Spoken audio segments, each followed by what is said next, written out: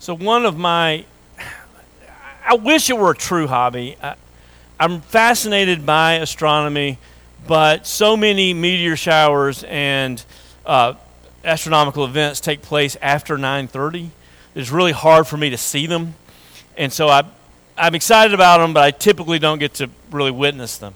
But a few years ago, I was just kind of glancing at my phone, and it was in August during the Perseid meteor shower, and I saw that it was going to be just spectacular. There was going to be over 100 meteors an hour visible to the naked eye. There was going to be 3 or 4 fireballs, which are just the really big ones, an hour, and it was just going to be spectacular. And so I stayed up late, and I got my kids, and we went out. If you drive down 71st far enough east, it becomes an RV park. You probably didn't know, it's a little campground. And so you're just kind of way out of town where it's good and dark, and we set up our chairs, and we waited. And we sat there a good hour, which is hard with young boys, and saw nothing. I was like, we saw 1 or 2. You'll always see 1 or 2, but far from spectacular. And I got my phone out. I was like, I got my phone out.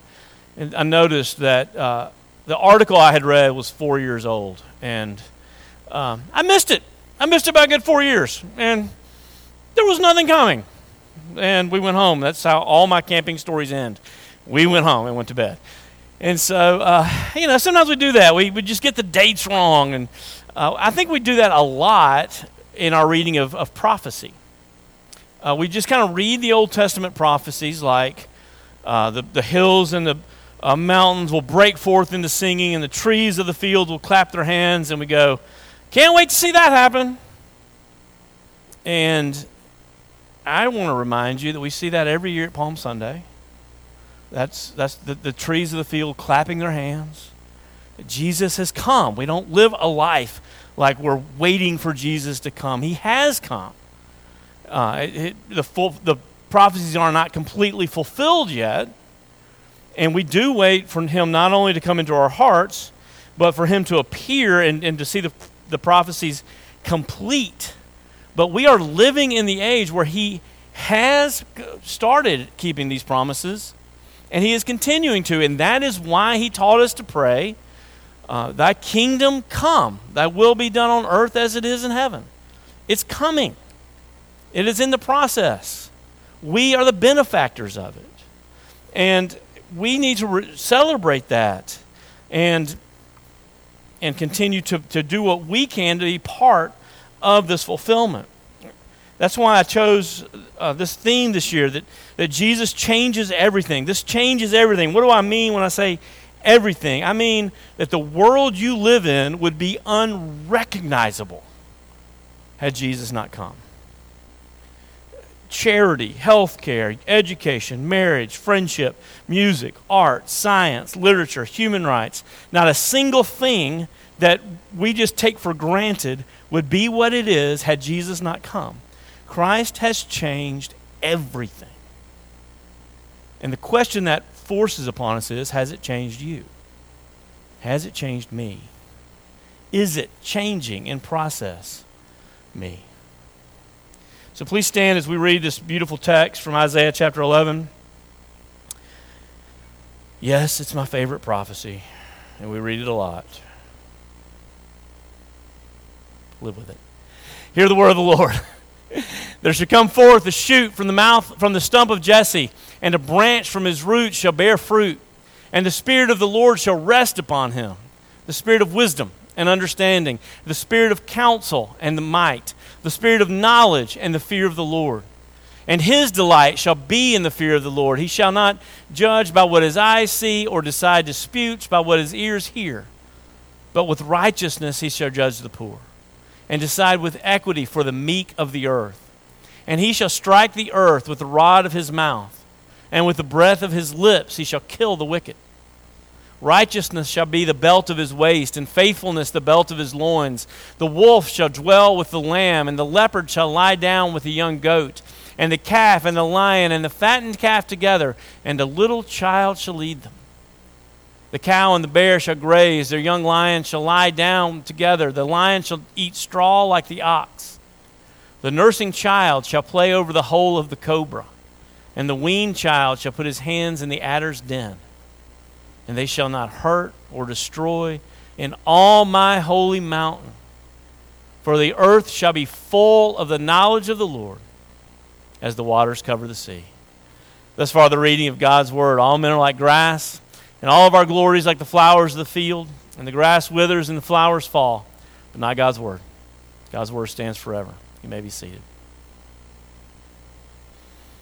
The world we live in would be unrecognizable had Jesus not come. Let's play a game. Let's play It's a Wonderful Life. Remember, It's a Wonderful Life. The greatest movie of all time. Let's just go on and be honest. It's your favorite movie. It's my favorite movie. If it's not your favorite movie, I don't really want to be friends with you. It's just a beautiful picture of friendship and how our lives touch each other. And if you don't remember the story, it's about George Bailey, who he's just kind of thinks he's lost everything, and he's pushed to the point of committing suicide, and an angel comes to prevent him from doing that. And he says, you never want to commit suicide. Think about what that would do to your children and your wife. And he's like, you're right. I don't want to kill myself. I just wish I'd never been born. And so the angel gives George the gift of seeing what life would be like had he never been born, all the people that he's influenced. And it's a wonderful story. But let's play it with Jesus. Let's just imagine the world if Jesus had never come. And just let's work through some things. If Jesus had never come, there would be no such thing as charity. The idea of taking care of a complete stranger who's poor did not exist. Jesus taught his disciples that the way they treated the least of the brethren is how they treat him, and they took that to heart. When James wrote his letter, he said that pure and undefiled religion before God the Father is to visit orphans and widows in their affliction. When John wrote his letter, he said, if anyone claims to know God but sees his brother in need and closes his heart off, that person is a liar. He doesn't know God. When Paul was just absolutely planting his flag on the gospel, in the book of Galatians, where the book of Galatians has one purpose and one purpose only, to save the doctrine of salvation by faith alone. And he's saying, if you teach any other gospel, let it be anathema. And he says, when I went to Jerusalem to get the gospel, to make sure that the apostles were teaching the same gospel I did, they had nothing to add. They sent me to the Gentiles. They agreed that God had given me this message. And they only asked that I remember the poor. Isn't that fascinating? Even today, 2,000 years later, we are tempted to try to drive a wedge between those who preach the pure gospel and those who remember the poor. And those two things are what God has put together, and we should never separate them. You can't separate them. The idea of taking care of someone else's poor drove Julian the Apostate crazy. Julian the Apostate, he didn't call himself that. He didn't give himself that name. He was a emperor of Rome in the 4th century, 360s, whatever that century that is. And I never really understood that, but I think that's the 4th. He said he was trying to bring Rome back to pure religion, worshiping Mars and Juno, and pure religion of many gods, and get rid of this crazy cult called Christianity. And he wrote a letter to the high priest of Galatia, and he said that these Christians, they're tricking people. They're taking care of the poor so they'll become Christians. He likened us to pirates who would put out pieces of cake and give cake to children so they could kidnap them. He thought we were trying to fool people and get them to come to church by giving money and pretending to be nice at first. And he said this, he goes, we will never put an end to Christianity as long as they take care of their poor and ours. They take care of their own and they take care of ours. And he said it was a great shame to us that they take care of our poor better than we do. James, charity would not exist. Health care, the idea of taking care of a complete stranger who was sick, foreign. Maybe if somebody was in your house, you would take care of them, but the idea of trying to help someone else who is sick would not exist. There would certainly not be St. John Hospital and St. Francis Hospital and St. Jude's Hospital and Baptist Hospital. There's a reason these buildings have Christian names. Because taking care of the sick is a Christian thing. It's what Jesus did. He went around healing. And it's what his people have done. There'll be no such thing as adoption the way it works today. We had two new adoptions in our church this week to grandchildren. And it's a beautiful thing. But in Rome, adoption happened, but it happened when a man had no heir. And if it was clear he was going to have no male heir, you typically adopt a young slave in his household so that his name and his property would live on and his wives would be taken care of. But the idea of adopting a complete stranger as a baby, that started as Christians began responding to the infanticide that was all over Rome. They would roam the streets picking up babies who had been thrown out, typically girls that were unwanted, and adopt them. Education, Martin Luther was not only a fan of free education, but he thought it should be compulsory, and any parent who refused to teach their children should be disciplined. He thought it was the only way to escape the superstition of the age was to teach people to read the Bible. Without Jesus, there would be no Oxford, no Cambridge, no Harvard, no Yale, no Dartmouth, all of which were founded by Puritans and people they were all founded to teach Christians to be pastors. No Princeton, no Rutgers, no University of Tulsa. Without art, without Jesus, there's no Sistine Chapel, there's no David. Music, without the coming of Jesus, there's no Handel's Messiah. There's no St. Matthew's Passion. There's no Mozart's Requiem. And you think, I don't like that music anyway. Okay. Well, did you know that the roots of pop and country and hip-hop and jazz all go back to slave quarters and slaves singing gospel songs and singing scripture to each other to keep themselves encouraged through their struggles. There's no pop music either. Literature, there's no Dickens, no Milton, no Dante, which became the standard for Italian grammar. No Tolstoy. Tolstoy became the great influence on Gandhi. The last letter that Tolstoy wrote outside of his family was to Gandhi, and he became an inspiration to him as Gandhi led his nonviolent revolution. Let's talk about reform. Without Christianity, without Jesus coming to earth, there's no John Newton, who teamed together with William Wilberforce and tirelessly led the campaign to end the slave trade in the British Kingdom. There's no Harriet Beecher Stowe and Lyman Beecher and the abolitionists who put an end to slavery in America. There's no Nelson Mandela. There's no Bishop Tutu. There's no Martin Luther King. The world without the influence of Jesus, without Jesus' coming, would be unrecognizable. And that's just the big stuff. That's the news, the history-making stuff. But the funny thing is, Jesus didn't do all that stuff fast.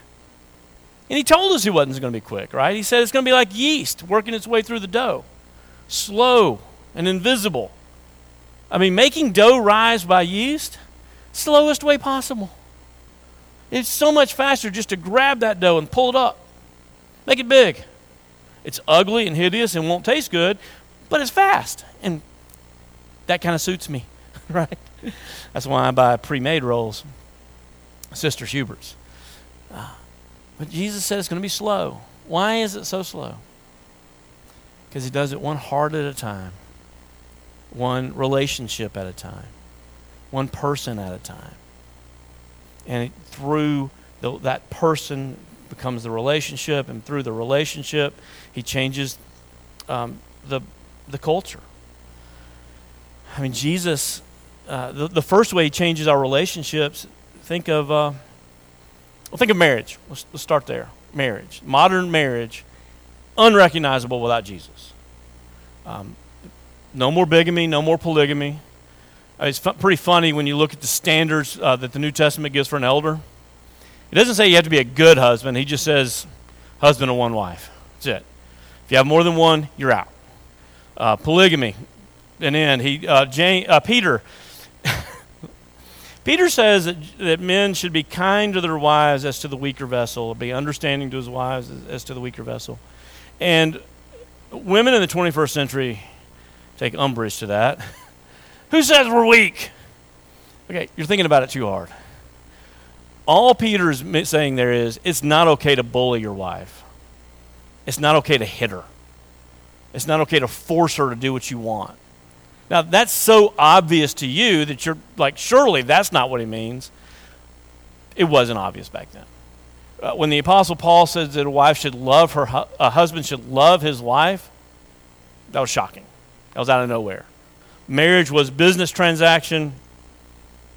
Intimacy came with the temple prostitutes. And the idea of one wife, of monogamy, of sexual purity, was just foreign. Look at what was going on in the Corinthian church, and that was the church, and they thought it was okay. It's better than what's going on out there. It's changed marriage. It's changed all of our relationships. I didn't know this. I learned this week. There's a writer. I've got her name written down somewhere. I'm looking for it. Hannah Arendt. Hannah Arendt was a German philosopher and psychologist, and she wrote a lot about human relationships. She was, during World War II, she escaped Nazi Germany, and she worked in refugee camps for a while, and then got into the university. And she wrote this about relationships. She wrote about how relationships are impossible without forgiveness. And she was no friend of Christianity by far. And she said this: the discoverer of forgiveness in the realm of human affairs was Jesus of Nazareth. Isn't that funny? The forgiveness had to be discovered. He said, and then she goes on to kind of, to excuse herself. She says, now the fact that he made this discovery in a religious context and articulated it in religious language is no reason to take it any less seriously. It's like, just because he's religious, we don't have to reject this one. I mean, we know that he believed a lot of crazy stuff, but this doctrine of forgiveness that no one else in the history of the world had talked about, that's important. And that's why Jesus taught us to say, forgive us our debts as we forgive our debtors. He was the first person to teach that. That was not the rule. The rule was an eye for an eye and a tooth for a tooth. And if you don't believe it, go to the Old Testament and just start paying attention to what forgiveness looked like. One of the great examples is when David was being cast out of Jerusalem, this guy named Shimei came and insulted him and hurled insults on him. And David's men wanted to go kill him, and he's like, no, God himself has cast me out. I can take this. And then after the battle, and when David was coming back in, Shimei comes in, oh, forgive me. I don't know what I was saying. And David's just like, that's fine. You go stay on your farm. And it looks like he's forgiven him. But you know what David's last words to Solomon were? You don't let his gray hair go to the grave. You bring him down in blood. There was no forgiveness. The rule was defeat your enemies. The greatest joy came from revenge. Genghis Khan said this: the greatest joy for a man is to defeat his enemies, to drive them before him, to take from them all they possess, to see those they love in tears, to ride their horses, and to hold their wives and daughters in his arms. That's as good as it gets. And on the other side, you have Jesus saying, forgive your enemies. Pray for those who persecute you. Pray for those who despitefully use you. The world would be unrecognizable without him. Marriage is unrecognizable, and then institutions become unrecognizable. There's a great story about coming out of the First Great Awakening when George Whitefield was preaching in the mines of Wales, and he said that he could see the tear marks as these strong, rugged men with coal dust all over their face would begin to weep during this preaching of the gospel, and he could see these white streaks coming down their faces. And what happened is more and more people got converted. The mines became less and less efficient, to the point that they almost shut down. And the reason was the mules weren't getting cursed at and hit as much. And these mules have been trained to only function under profanity and violence. And so as the people became Christian, the mules stopped. They had to retrain their mules. That's a silly but example of how Christianity changes things. It's slow. It's person by person. And that's the reason why sometimes as we grow older, it seems like things are working backwards, doesn't it? As we grow older, it seems like the world's getting worse. And I want to encourage you, that's not true. The reason it feels that way is because when you were young, you were dumb. And you're like, yay, world! Great big Disneyland. And as you get older, you realize that everybody dies and this world is broken, and you just begin to see it with adult eyes. But if you look at the long-term picture, there is no question which direction we are trending as a world, as a culture, no idea. I'm sorry. Slow down, Ricky. There is no question that the earth is trending toward justice and peace. There was a massive Harvard study done in 2010, and the conclusion of it was that there were fewer deaths by violence, fewer deaths by war, homicide, fewer deaths worldwide by violence between 20 and 2010 than in any decade in human history. I mean, honestly, yes, there are a lot of people living in terrible poverty today. But would you rather be poor today or in the 1500s? There is no question. Would you rather be poor today when you get bothered by, bill collectors? Or would you rather be thrown into debtor's prison and forced to be there until your children could work off your debt? There's no question. There's no question. The world is changing. Jesus coming into the world has changed everything. And the only question that brings up is, has it changed you? Is it in the process of changing you? I have a friend who's a pastor, and he threw this question out to a little listserv, and it was he overheard one of his members teaching a Sunday school class, and the Sunday school teacher said, as I've grown in Christ, I sin less. And the guy just kind of threw out the question, is that accurate? Is it accurate to say that as you grow in Christ, you sin less? Hello, y'all awake? Of course. Of course you sin less. Come on. Please tell me you sin less, right? Like you don't steal as much as you used to steal when you were a child. You don't lie as much as you used to lie. You don't, if you've been a Christian for 20 years, you are making progress. You're killing less people than you used to, right? I mean, okay, if you're not, please see me in my office on Monday. But I wrote back and I said, that's really not the standard. That's the Old Testament standard maybe, but Jesus gave us a whole new standard. The question is, are you more generous now than you were 20 years ago? Are you more hopeful? Are you growing in hope? Are you less cynical? Are you more loving? Are you kinder? Please tell me you're kinder than you were when the Holy Spirit found you. Please tell me you're slower to anger. You're slower to criticize. You're faster to encourage. You're faster to apologize. There's no worse feeling in the world than a good apology. I had Bianca required one, let's just put it that way, last week. And I apologized, and I just sat there. In my, yes, that was bad. I should not have done that. Period, end of sentence. And, in the back of my mind is rolling this, we used to sing a song called 10,000 Reasons. I got a lot of reasons. I'm not going to say one of them. Just take it. Faster to do that. Used to never do that. Faster to serve. Jesus said, He said, you know what it's like out there among the unbelievers, the pagans. Man, they love their titles. They love to throw their titles around. You know, I'm a lawyer, I'm a doctor, I'm a professor, I'm an elder, I'm a deacon. They love to throw those titles around. He said, it's not going to be that way among you. If you want to be great in the church, make yourself small. See, if you want to be the greatest, make yourself the servant. For the Son of Man came not to be served, but to serve and to give his life a ransom for many.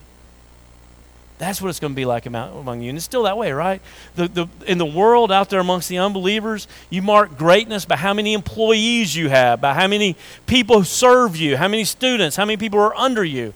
In the kingdom of God, there's only one way to count greatness, and that's how many people have you served? How many people have you served today? That's greatness in the kingdom of God. Are you moving like that? Is that becoming more natural to you to be a servant? Is it coming faster when you're sitting around in a circle of people and you're mentioning a job that any of you could do and none of you wants to do? Are you faster to say, I'll take care of that? That's what it means to grow in the kingdom of God. That's what it means to see that Jesus has moved in and he is making us like him. We are less paralyzed by shame. We're no longer defined by the things that we have done or the things that have been done to us.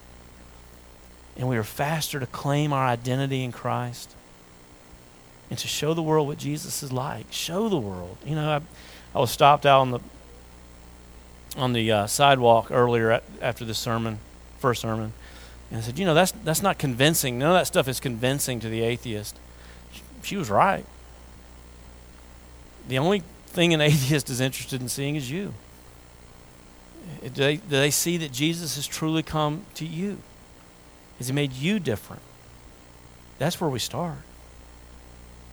And that's why we begin every worship service with the invitation. Jesus, I know you want to come in. You've made it clear that you want to.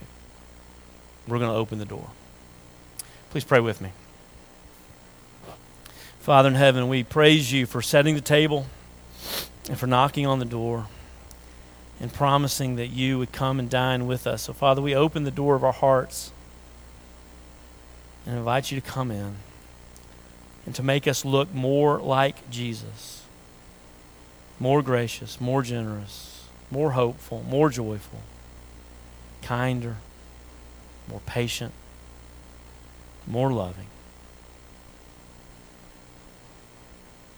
more serving. And Father, we confess that we are not yet what we long to be. And we ask you to not let us grow discouraged in doing good, but to keep working, to knowing that you see every act and that our reward is waiting. In Jesus' precious name we pray. Amen.